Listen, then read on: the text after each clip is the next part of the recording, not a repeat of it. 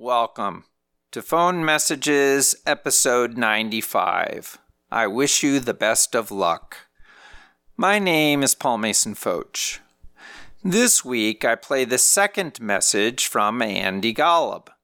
When I first played it back, I could barely make out a word because Andy speaks in a very quiet voice.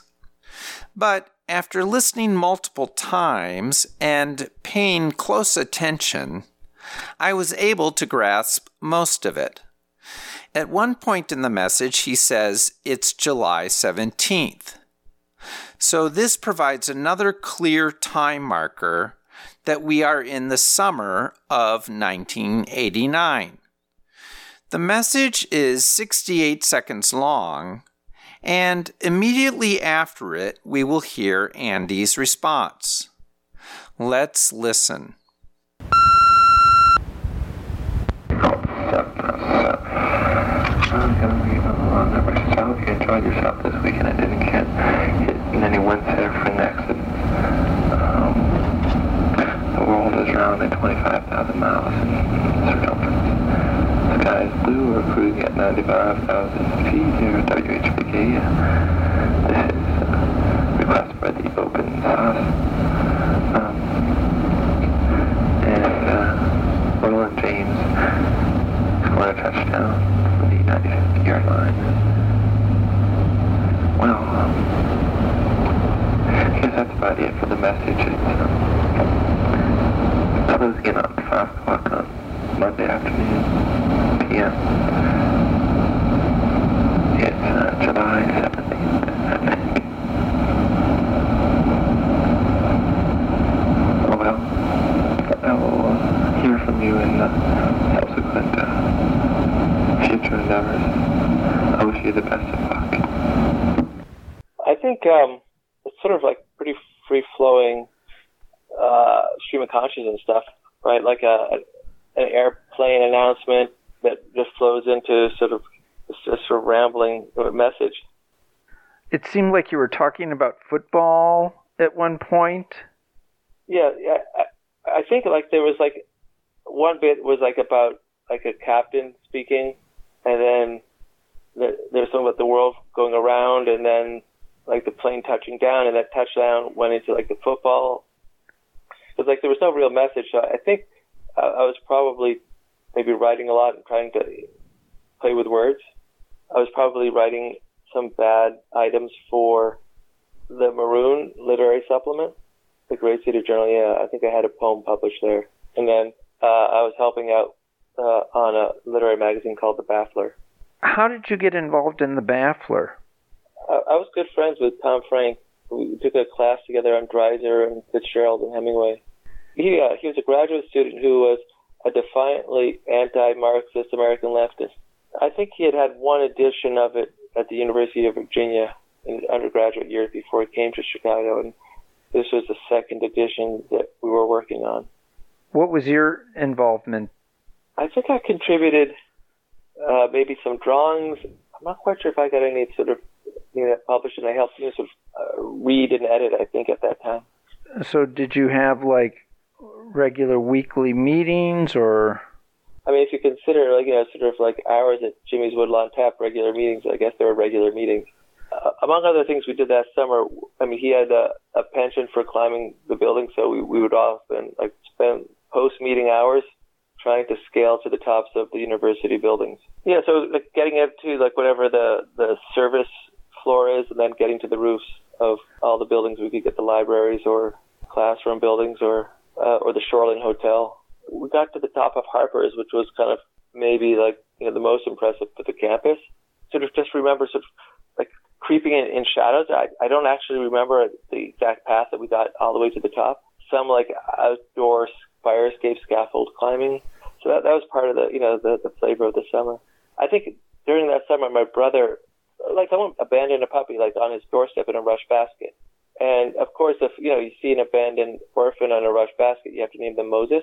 But when the puppy was just fresh, he had to go away that weekend just after he found it. So I was puppy sitting, and he had a cardboard crate for the puppy to live in. And the puppy was sleeping. I came back, and the puppy had gone to the bathroom, and like rolled around in it. And so you had this like stinky puppy in this like dirty cardboard box that I was like left like this to clean up with. And so I, gave the puppy a bath and dried him off and cleaned him off, and we got to hang out. And then Chicago was known for these fantastic alleyways with all sorts of great junk you could always pick up with people throwing out. And I remember one of the buildings was getting rid of their wooden screens, which were giant, like 4 feet by 8 feet long screens with these little latches on it. So I took 2 of the screens home and cut them up a little bit and used the latches to make a little fence.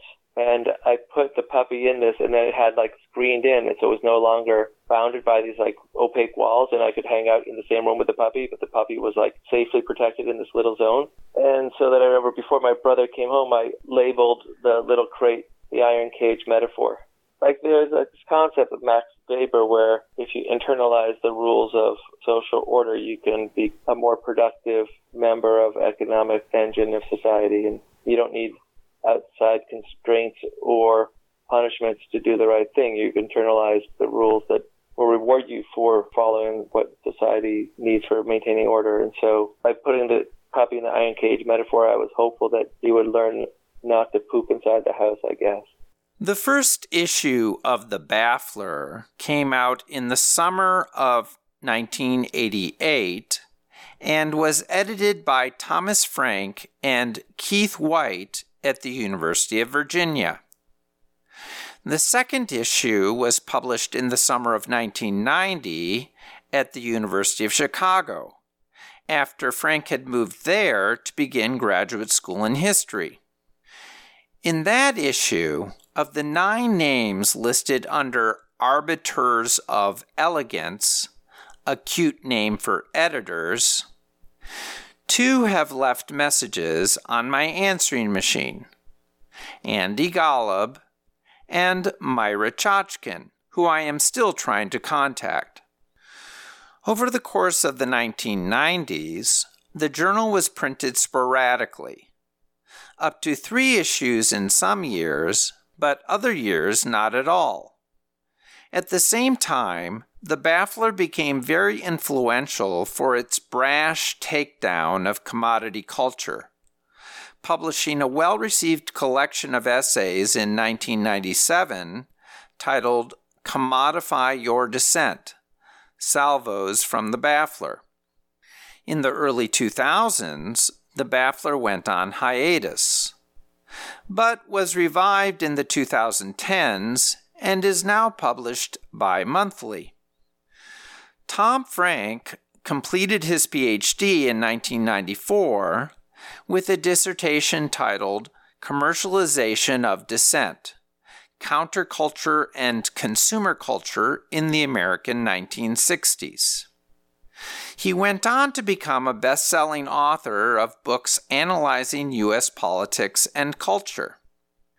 Most notably, What's the Matter with Kansas?, which was made into a documentary in 2009. His most recent book is The People Know, A Brief History of Anti-Populism. Before concluding for this week, I want to make a note about Andy's previous interview from episode 92, The Poet, where we discussed his working at a Coca-Cola warehouse. After I had finished producing the episode, Andy informed me that Coke had recently ended production of Tab, his favorite soda from the 1980s. Okay, that's it. If you would like to participate in this podcast or have comments, please contact me through my website, pfoch.com. That's pfotsch.com. Many thanks to Andy for sharing his memories. And thank you for listening. Talk to you next week.